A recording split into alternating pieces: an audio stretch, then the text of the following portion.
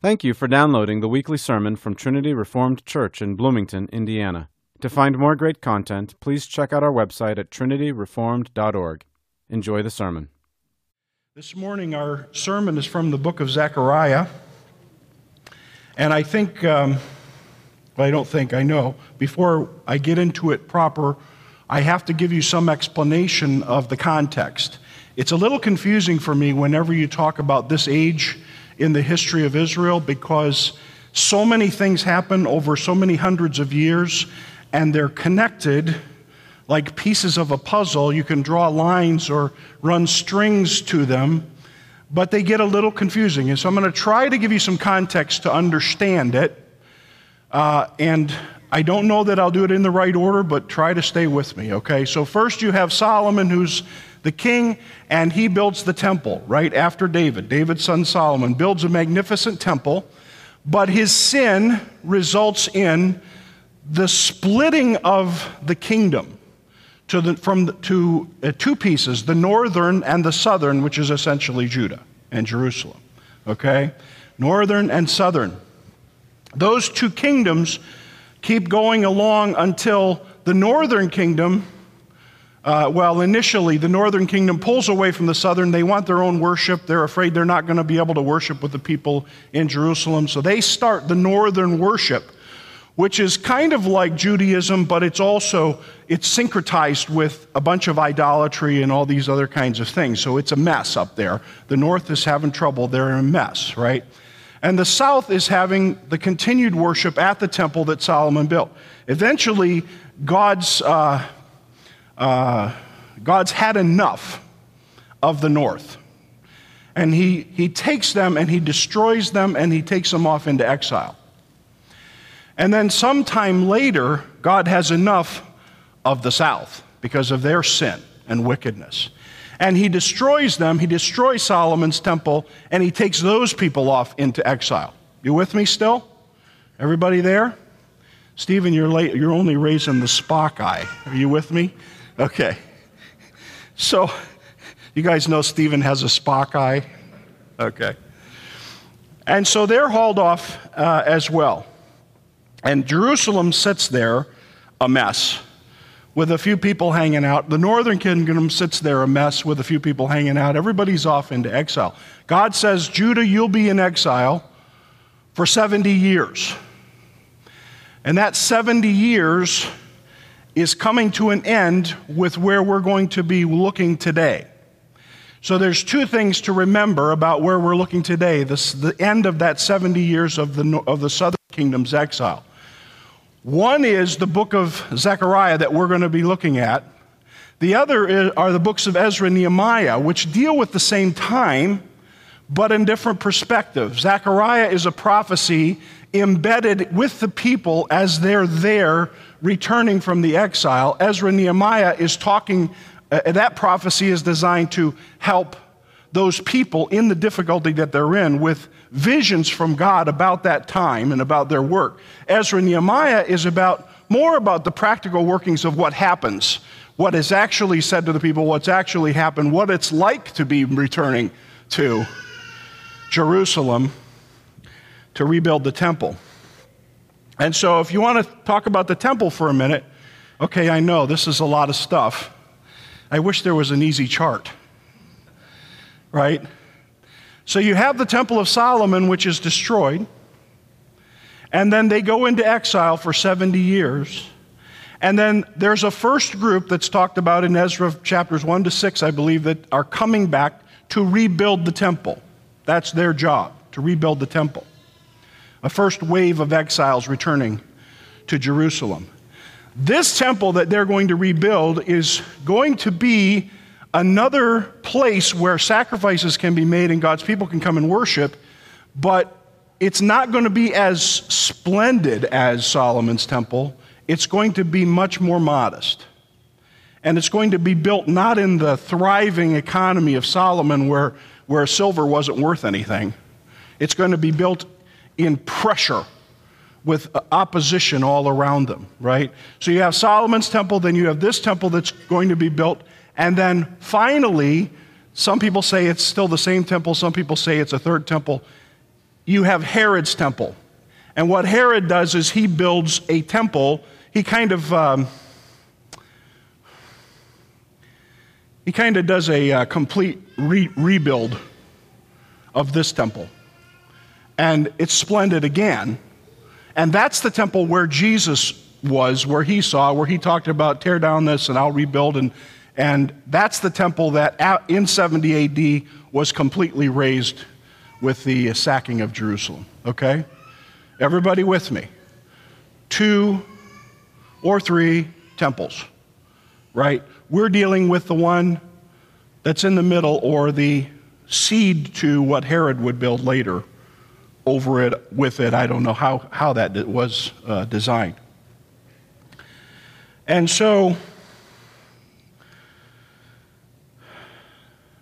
that's Ezra 1-6. Ezra 7-10 is where Ezra go back. So the first thing you have is the building of the temple, the rebuilding of the temple. Then Ezra comes back in the balance of the book of Ezra, and he is preaching to the people, and it's essentially rebuilding the commitments of the people to their life as servants of God. So that's when he's telling them, you got to get rid of your idolatrous foreign wives, right? Everybody remember that place? And then you have the book of Nehemiah, and that's the rebuilding of the wall. This is oversimplistic. All of them have to do with spiritual things too, I know, but you get the idea.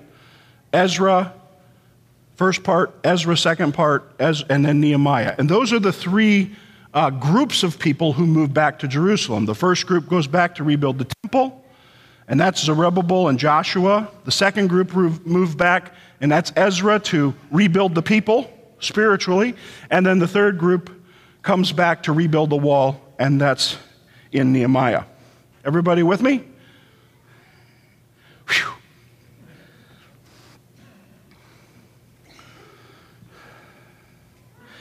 Zechariah marks the ending of the 70-year captivity of God's people in Babylon. And he's used by God to encourage this little group as they're trying to get established in Jerusalem. And in Ezra chapter 3, it talks about the sacrifices being restarted by this little group of people. Joshua, they actually built an altar, and this little group of people started the sacrifices, and they actually laid the foundation of the temple that they were going to build. And it says that there was shouting and happiness in Ezra chapter 3 as people saw the foundation be laid. Shouting and happiness. But it also says that there was a whole lot of crying. And it says that the crying had to do with the ancient folk crying because they remembered Solomon's temple.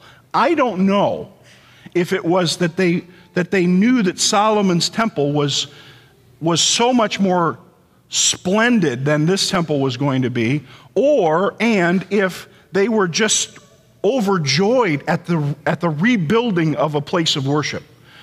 We don't know the answer, but we do know that they had remembered Solomon's temple because it says so in the text. Okay? And this was happening with constant opposition in an environment that was difficult, and so God sends Zechariah to help the people. In the first 2 chapters of Zechariah, God is calling the people to return to Him, and He's telling them that their time of discipline, the 70 years, has ended. Now, 70 years, how many of you have children? Anybody ever give your children a 70-year timeout? How many of you kids have ever had to sit for 70 years in a chair, in a corner, right? No. Listen, God doesn't operate to do the things that we will, nor does He operate to do it under our timetable. And the fact of the matter is, in order to accomplish righteousness and justice, God had to, by His own understanding, which is perfect, had to send Israel away, had to send these people away for 70 years, right? So you had people coming back, and some of them were ancient. And some of them had never seen. They came back to a place that was hostile. They had never seen the temple. They'd never been to Jerusalem. They were only coming because of a hope of something that they had no idea. They didn't have a past history. They don't remember the good old days. They're just having a hope that something that they've heard about could be reestablished and that they could again worship the God of their fathers. So with that, let's read Zechariah chapter 3. Then he showed me Joshua. Now remember, Zechariah is bringing prophecies and visions that are encouraging to those people. It's not going to describe all of the on-the-ground things that are happening. It's describing the heavenly realities often of what's happening on the ground, whereas Ezra and Nehemiah are describing the on-the-ground realities, okay? Then he showed me Joshua, the high priest, standing before the angel of the Lord, and Satan at his right hand to accuse him. The Lord said to Satan, "The Lord rebuke you, Satan. Indeed, the Lord who has chosen Jerusalem rebuke you. Is this not a brand plucked from the fire?" Now Joshua was clothed with filthy garments and standing before the angel. He spoke and said to those who were standing before him, saying, "Remove the filthy garments from him." And he said to him, "See, I have taken your iniquity away from you and will clothe you with festal robes." Then I said, "Let them put a clean turban on his head." So they put a clean turban on his head and clothed him with garments, while the angel of the Lord was standing by. And the angel of the Lord admonished Joshua, saying, "Thus says the Lord of hosts, if you will walk in my ways, and if you will perform my service, then you will also govern my house and also have charge of my courts. And I will grant you free access among these who are standing here. Now listen, Joshua, the high priest, you and your friends who are sitting in front of you. Indeed, they are men who are a symbol. And for behold, I am going to bring my servant, the branch. For behold, the stone that I have set before Joshua, on one stone are 7 eyes. Behold, I will engrave an inscription on it, declares the Lord of hosts, and I will remove the iniquity of that land in one day. In that day, declares the Lord of hosts, every one of you will invite his neighbor to sit under his vine and under his fig tree. This is the word of the Lord. Thanks be to God. In this vision, we have the accomplishing in heaven what will be released on earth. And in this scene, the prophet is shown Joshua, the high priest, standing before the angel of the Lord with Satan there, accusing him. Joshua is representing the people. And the text says that he is filthy. His clothing is filthy. Now this filth is the sin, the iniquity of the people and also of Joshua. The sins of the people are presented before the angel of the Lord. Now the angel of the Lord in the Old Testament is understood to be, when it's said in that way, it's understood to be a pre-incarnate presence of the person of Christ. Okay? And so we look at this, and typically we understand when it says the angel of the Lord, it's talking about Christ present before his incarnation. And Satan is there in his role as accuser. We can assume, it doesn't say, we can assume that the accusations are focused on the state of Joshua's clothing. Look at him. He's filthy with sin. Reject and damn him with all he represents. You can assume that's the kind of thing that Satan is saying to the angel of the Lord as he's accusing. John Calvin says that when it comes to the rebuilding of this temple and the restoration of God's people, Satan turned every stone and tried every experiment to make void the favor of God. Did everything he can to void the favor of God. Satan had many followers there who played the role of accusers. Joshua and Zerubbabel were opposed by the peoples of the land, leftover peoples from the northern kingdoms. Remember I said that after Solomon, the kingdom was split. And that northern kingdom was also taken away into exile, but there were leftovers there, just like there were leftovers in Jerusalem, okay? And when these people came back from exile to rebuild the temple, the leftovers of the northern kingdom came down, and those leftovers became their oppressors, or a good part of their oppressors. Okay? They were afflicting them. They were trying to say, no, Let us influence your worship. And Zerubbabel and Joshua said, no, you won't have any part with us. And so these people started to oppose them and hate them. And they started discouraging them, it says, frightening them, tricking them with bad counsel, sending nasty letters to the king of Persia. So there was a lot of opposition from the surrounding peoples. You got a group of people, they're in a city with no wall, that's rubble. They've returned, they're trying to establish themselves, they build an altar, they lay a foundation for a temple, they celebrate, they cry, and all of this opposition around them, hating them at the same time. Now remember, contextually, that northern kingdom that opposed them as they were trying to rebuild this, that was the northern kingdom following the reign of Solomon, right? That northern kingdom just keeps going on down through history. What does it become later? What would we understand that northern kingdom to become later in the New Testament? What are they referred to as? Do you know? They are the Samaritans. And so you can see that the Jews were hostile to the Samaritans. Anybody remember the text? You can see Jesus using the Samaritan as an example in the Good Samaritan, him talking to the Samaritan woman at the well, right? And the hostility that was felt between them. But you see, this hostility wasn't new. It had gone back a long time. A long time. And Jesus said to the Samaritan woman exactly what Zerubbabel said to those northern kingdom people who were coming over. She said, we worship at this mountain. And Jesus said, you're wrong. And northern kingdom people came in at Zerubbabel's time and said, hey, we want you to join with us. We want to join with you, and let's all get together. And they said, no. Salvation is here. God's people are to worship here. This is the epicenter. And you can't have a part in it, okay? So they had a lot of opposition. A lot of opposition.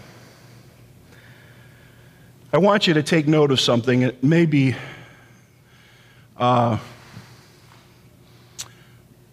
helpful for you to think about Satan as not simply opposing you.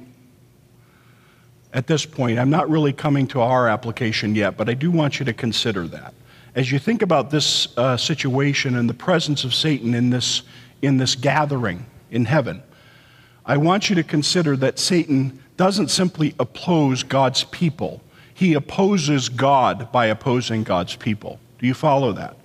He is opposed to God, and therefore he is opposed to you. Now that's helpful for me. Is it helpful for you? Because that's helpful for me because I'm standing under the protection and care of God.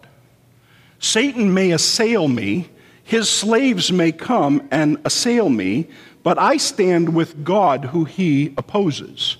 And God is the one who can say things like, the Lord rebuke you. And that's the end of the matter, right? So we'll get back to that a little bit later, but I want to put that in there because here we have the picture now of the room and the presence. So verse 2, the Lord says, the Lord rebuke you, Satan. And indeed, the Lord who has chosen Jerusalem rebuke you. Satan is silenced. He's silenced. Is this not a brand plucked from the fire? That rebuke of the Lord rebuke you, Satan, is used twice in Scripture. The other one is the book of Jude, where it says Michael is contesting over the body of Moses. And the same reality was true. God here is contesting with Satan over Joshua. And God says, the Lord rebuke you. He's mine. I have chosen him. And Michael the archangel says to Satan over the body of Moses, the Lord rebuke you. He is God's. You may not have him. Now that context is to teach us about not reviling against authorities, not even reviling against authorities like Satan, who has some authority, right? But it nevertheless shows that God has authority over Satan and that God has his people well held, right?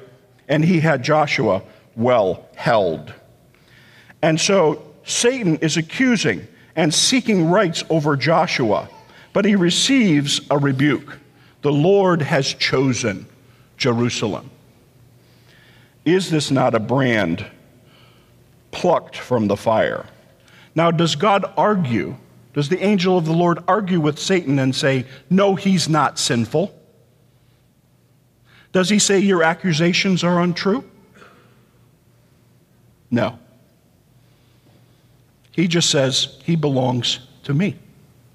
I have chosen him, and therefore he is off limits. And then God makes provision for Joshua to be cleaned up. So he spoke with those who were standing and says, remove the filthy garments from him. And he says, see, I have taken your iniquity away from you and will clothe you with festal robes. Then I said, let them put a clean turban on his head.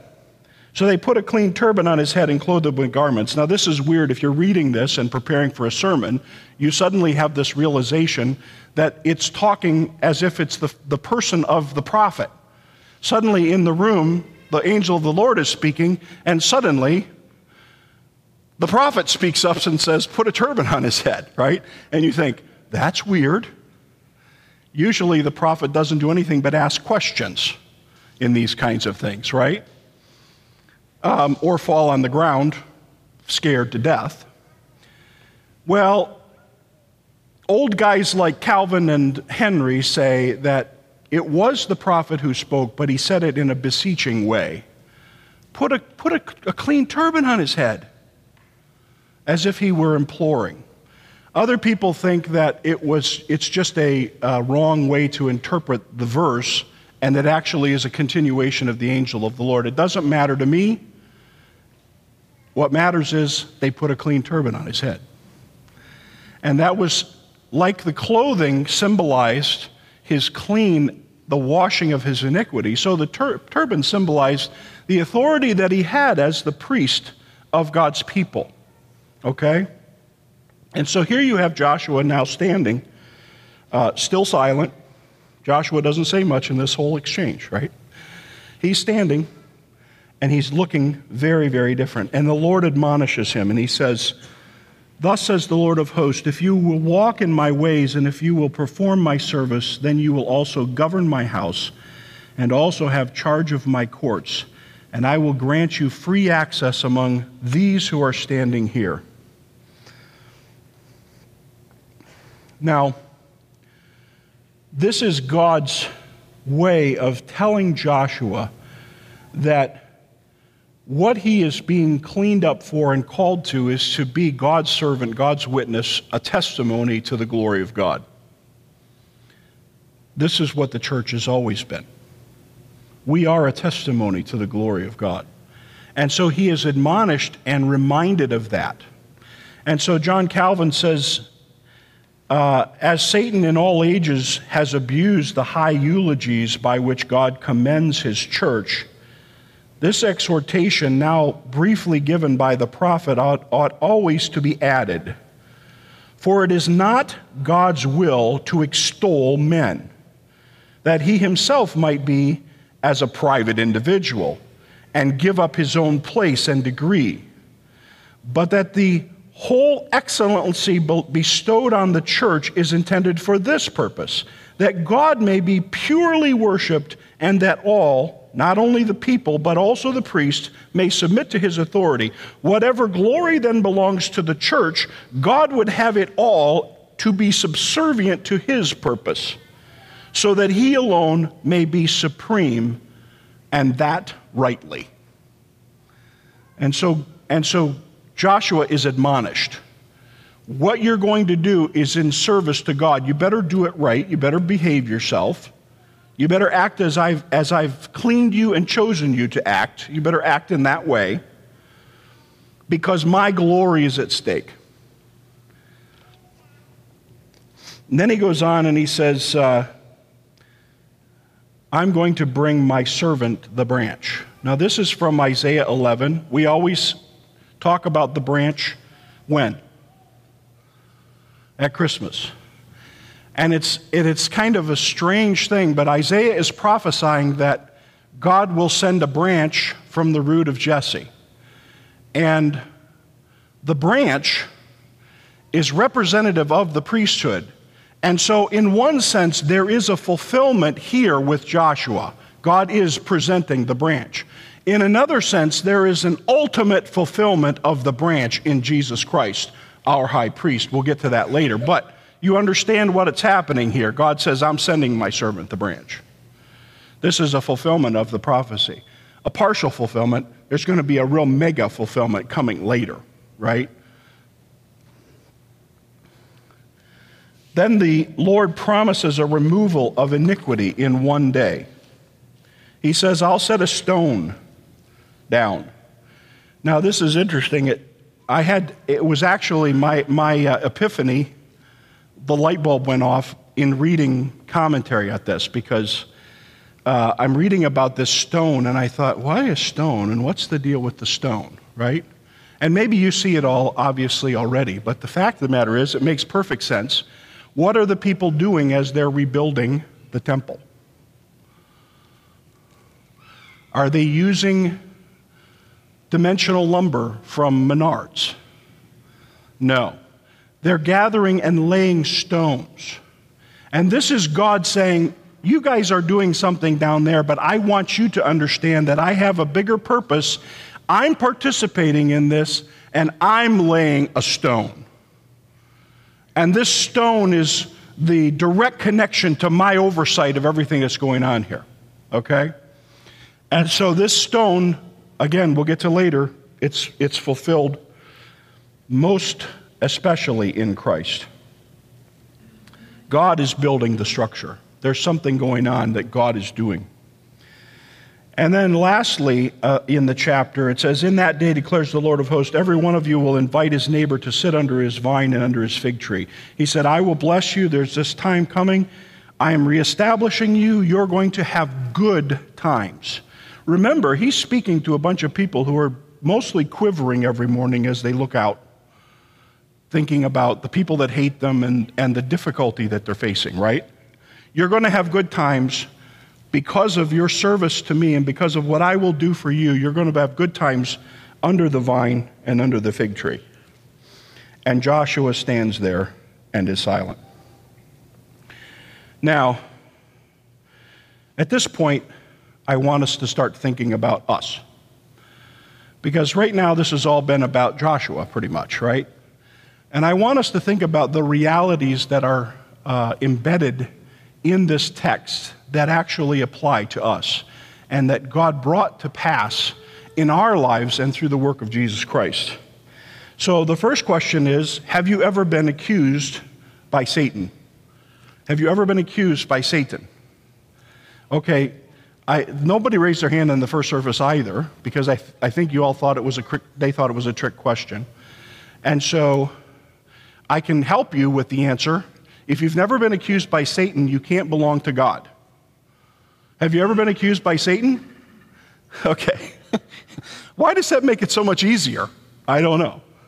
Well, Satan is an accuser, and he accuses us. And so we are constantly mocked. We are constantly accused. We are talked about as having antiquated beliefs and narrow-minded morals. Have you ever been accused by Satan? Okay? We're accused by Satan not by his presence standing in front of us, but by his slaves and his minions all around us telling us that this is true. People in bondage to Satan will accuse us, just as those people in Jerusalem stood around and accused God's people as they rebuilt the temple. But we're not only accused about things that aren't our fault, where we're faithful to believing God in our actions and our trust, our faith. We're also accused at those points where we're not faithful. And like Joshua, we stand with filthy garments because we have sin. And so we're accused by Satan and accused by those around us who are slaves of Satan of having sin. And what are we going to say? Because we do have sin. Well, we might decide we don't want to say we have sin, and so at that point we'll say, no, not me. Those are those other people that have sin. And then we read 1 John and we find out that if we say we don't have no sin, we're deceiving ourselves, right? And so that's a problem. That's a dead end. Oh, I don't have sin. Dead end. Okay? So the other option is, okay, we acknowledge that we have sin, which we must do. Then we have something else to deal with. And that is, do we agree with Satan that we have sin? Now, this is a little tricky, but I want you to follow it. Because I want to tell you that I don't want you to agree with Satan that you have sin. Because then your focus is on the accuser, and what is his ultimate goal for you? At the very least, it's despair, and at the very most, it's damnation. Satan doesn't have any good ideas for you in your future, okay? Neither do any of his slaves. So if you're going to agree with somebody about your sin, it shouldn't be Satan. Who do you agree with about your sin? Well, you agree with the Holy Spirit, because the Holy Spirit comes to convict us of sin. And we can agree with him because he won't then tell us that there's no hope. What he'll do is say, what? Plead Jesus. Plead Jesus. You see, Satan's slaves can never agree with the Holy Spirit and then plead Jesus. They will often agree with Satan about us and condemn us, but they don't have a place to plead Jesus. Okay, you following this? You're having difficulty, you're starting to think about your sin, your conscience smites you, and then you get opposition saying, yeah, there you are, you're no good. What do? Do you agree with the slaves of Satan? There isn't a direction to go there. Do you understand? There's no place to go. There's no life, no hope for you. It's not that you're denying your sin, it's just you're saying, I'm not going to agree with you. I'm going to agree with somebody about it that can do something. And so you agree with the Holy Spirit. And then you plead Jesus. Now, if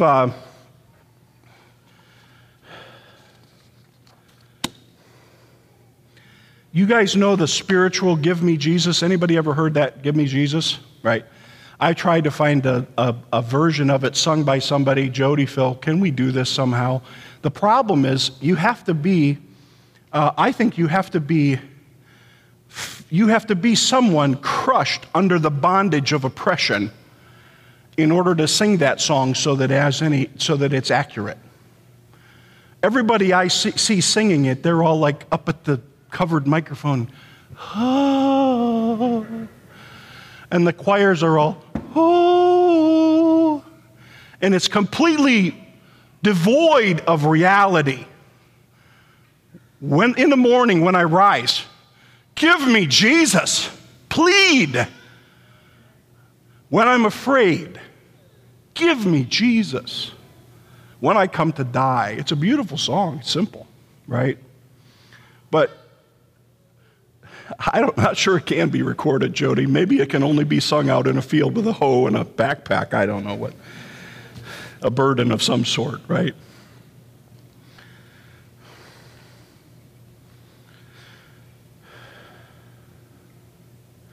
Satan's slaves are willing to agree with Satan against God's people. They cannot agree with God against themselves and plead Christ. God's people must agree with God against ourselves and plead Christ. Don't listen to Satan to be convicted of sin. He knows your sins, but his objective is your damnation, or at the very least, your despair. Look and listen to the Holy Spirit for conviction of sin. His objective is your repentance and eternal life. He loves you. He comes from God to love you. Just as with Joshua, Satan is silenced. In our case, Satan is silenced. He accuses us. And Jesus says, how is Satan silenced with Joshua? I have chosen Jerusalem. How is Satan silenced with us? Jesus says, you did not choose me, but I chose you, that you would go and bear fruit and that your fruit would remain, so that whatever you ask in the Father in my name, he will give it to you. We, like Joshua, have been chosen by God. And even with the slaves of Satan's words still ringing in our ears, we can say, no, and put in front of ourselves the shield of faith to quench the fiery darts, as Ephesians says, right? No, I have been chosen. The blood of Jesus covers me. I'll agree with God about my sin because he'll save me. I won't agree with you. Okay? You with me? Like Joshua, we're washed. His clothes were taken, symbolic of his washing. But in 1 Corinthians it says, the unrighteous will not inherit the kingdom of God. Don't be deceived, neither fornicators, nor idolaters, nor adulterers, nor effeminate, nor homosexuals, nor thieves, nor covetous, nor drunkards, nor revilers, nor swindlers will inherit the kingdom of God.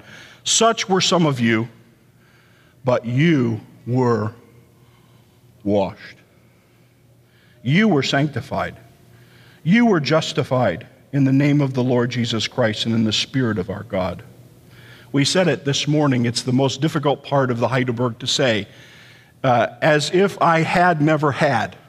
And I always get tripped up on that, right? It's like my tongue, who was writing this, right? But it's absolutely true. As if I had never had. We're washed as if we had never had.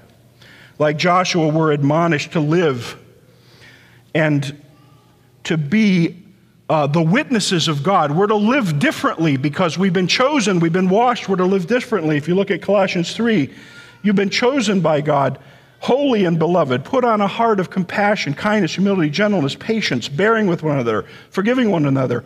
Whoever has a complaint against anyone, just as the Lord forgave you, so also should you. Put on love, which is a bond of unity. Let the peace of Christ rule in your hearts, for you are called to one body. Be thankful. All of this is admonishment, and it's not the only one in the New Testament. There's all kinds of them that are saying, this is about your witness to what God has done. He's chosen you. He has washed you. Live like that in his power. Like Jerusalem now, we have a high priest. The branch has come. The eternal, the consummate branch has arrived. Christ did not enter a holy place made with hands. Christ didn't go into that temple that they were building, that Zerubbabel was building. He didn't go into that in his work to deliver us from evil. He went into the heavenly temple, that temple was just a shadow, a copy of. And he accomplished once for all the redemption from our sins. Didn't have to do it over and over again. One time. One time. He was tempted in every way as we are, yet without sin. But he did not ever sin. And therefore, he was able to pay the price of our sins. And we can come to the throne of grace with confidence and find mercy and grace in time of need because of Jesus Christ. He exists eternally as that branch, as that high priest, eternally in front of us. And God removed the sins of his people in one day through the living stone, that is Christ, just like it says in Joshua. In one day, God lays in Zion a choice stone, a precious cornerstone, and he who believes in him will not be disappointed, it says in 1 Peter 2. Okay? You see, all this chapter 3 from Zechariah is just, you can read it and it just opens up everything that is Jesus to us. It's a beautiful, beautiful thing to see. And lastly, like those returning to Jerusalem, we find ourselves under the vine and fig tree. Or if you're a My Home group, you find yourself under the little oak tree and the Walmart canopy. okay? And what does that mean? Well, that just means that we enjoy the blessings together. We can gather together and all of us say, I was chosen. I was washed. I still sin. I'll accuse myself with God and I'll plead Christ. Is that you? Yes, that's me too. I was chosen. I was washed. I plead Christ too. Is that you over there? Yes, that's me too. Let's have potato salad. And then we'll talk about it some more. And we live there under the vine and the fig tree. And Satan's slaves can't come there. I mean, they can't enter in. They might present themselves there, but they can't enter in because the last thing that they can do is say, I accuse myself with God and I plead Christ. They don't ever do that. They sit there and they just say, I accuse you, I accuse you, I accuse you. And if that's your life, plead with God. Plead with God that He'll deliver you from it. Because there's a great lot of joy sitting under the oak tree and the Walmart canopy. And if you don't know that joy, get to a small group. But it's not just there. It's here. It's wherever God's people gather together. I can be reading something 600 years old, and I'm sitting under the tree with the guy. Right? This is the way God has set up His chosen people, His church, the people He has washed. So sit under the tree and sing, Give Me Jesus. I want to close by reading Matthew Henry about this because he just says a beautiful thing about this. We reap precious benefits and privileges from our justification, more precious than the product of the vine or the fig tree. We repose in a sweet tranquility and are quiet from the fear of evil. What should terrify us when iniquity is taken away, when nothing can hurt us? We sit down under Christ's shadow with delight, and by it are sheltered from the scorching heat of the curse of the law. We live as Israel in the peaceable reign of Solomon. We ought to invite others to come to partake with us in the enjoyment of these privileges, to call every man his neighbor to come and sit with him for mutual converse under the vine and fig tree, and to share with him in the fruits he is surrounded with. Gospel grace, as far as it comes with power, makes men neighborly, and those who have the comfort of acquaintance with Christ themselves and communion with God through Him will be, and this is old language, will be forward to court others to it. I like it's kind of, what's that lady's name? Pride and Prejudice? It's Jane Austen-ish, right there. Will be forward to court others to it, which means they'll just be inviting people aggressively to come and sit under the tree with them. And then he says, let us go unto the house of the Lord. Isn't that sweet? That's just so sweet. Let's pray together. This is a prayer from John Calvin after his teachings on this passage. Grant, Almighty God, that as Thou hast made us a royal priesthood in Thy Son, that we may daily offer to Thee spiritual sacrifices and be devoted to Thee both in body and soul. O grant that we, being endued with Thy power, may boldly fight against Satan and never doubt, but that Thou wilt finally give us the victory. Though we may have to undergo many troubles and difficulties, and may not the contempt of the world frighten or dishearten us, but may we patiently bear all our reproaches, until Thou at length stretches forth Thine hand to raise us up to that glory, the perfection of which now appears in our head, and shall at last be seen clearly in all the members in the whole body, even when He shall come to gather us into that celestial kingdom, which He has purchased for us by His own blood. Amen.